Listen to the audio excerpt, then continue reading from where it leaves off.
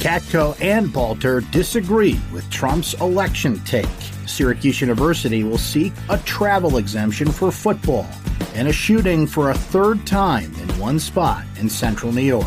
This is your Syracuse.com morning flash briefing for Friday, July 31st, 2020. I'm Brent Axe.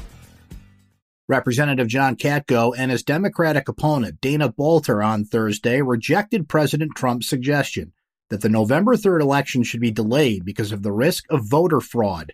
Trump floated the idea in a tweet Thursday morning, making an unsubstantiated claim that increased mail-in voting during the coronavirus pandemic will lead to election fraud. Katko, a third-term House member and someone who has endorsed Trump, said the president doesn't have the authority to delay the election, and there's no reason to cast doubt on the security of mail-in voting.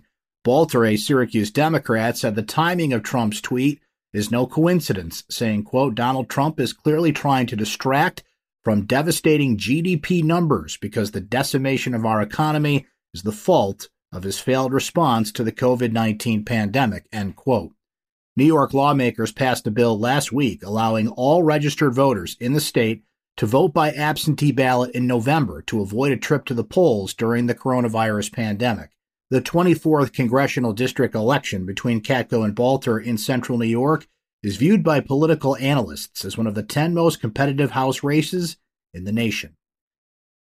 Syracuse University will seek exemption from Governor Cuomo's travel quarantine for athletes and staff who travel out of state for games.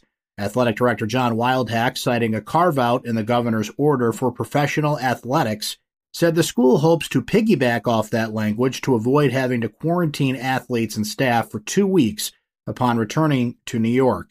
Without it, the school would have to make drastic changes to its travel schedule and attempt to fly in and out of states such as South Carolina, North Carolina, and Indiana the same day as the game. The governor's order requires anyone who's traveled for more than 24 hours in a state with a high rate of new coronavirus cases to quarantine for 14 days. There are currently 34 states on that list, including several that fall within the footprint of the ACC. A 30-year-old was shot and killed Thursday on the city's north side, according to Syracuse police.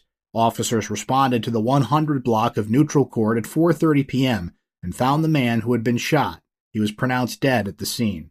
The shooting is at least the third this year on Neutral Court, a one-block street between Lodi and Park Streets. Police say they're continuing to investigate the shooting.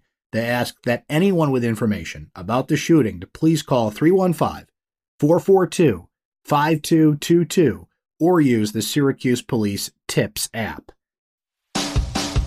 That's your Syracuse.com morning flash briefing for Friday, July 31st, 2020. I'm Brent Axe. Stay safe and enjoy the rest of your day.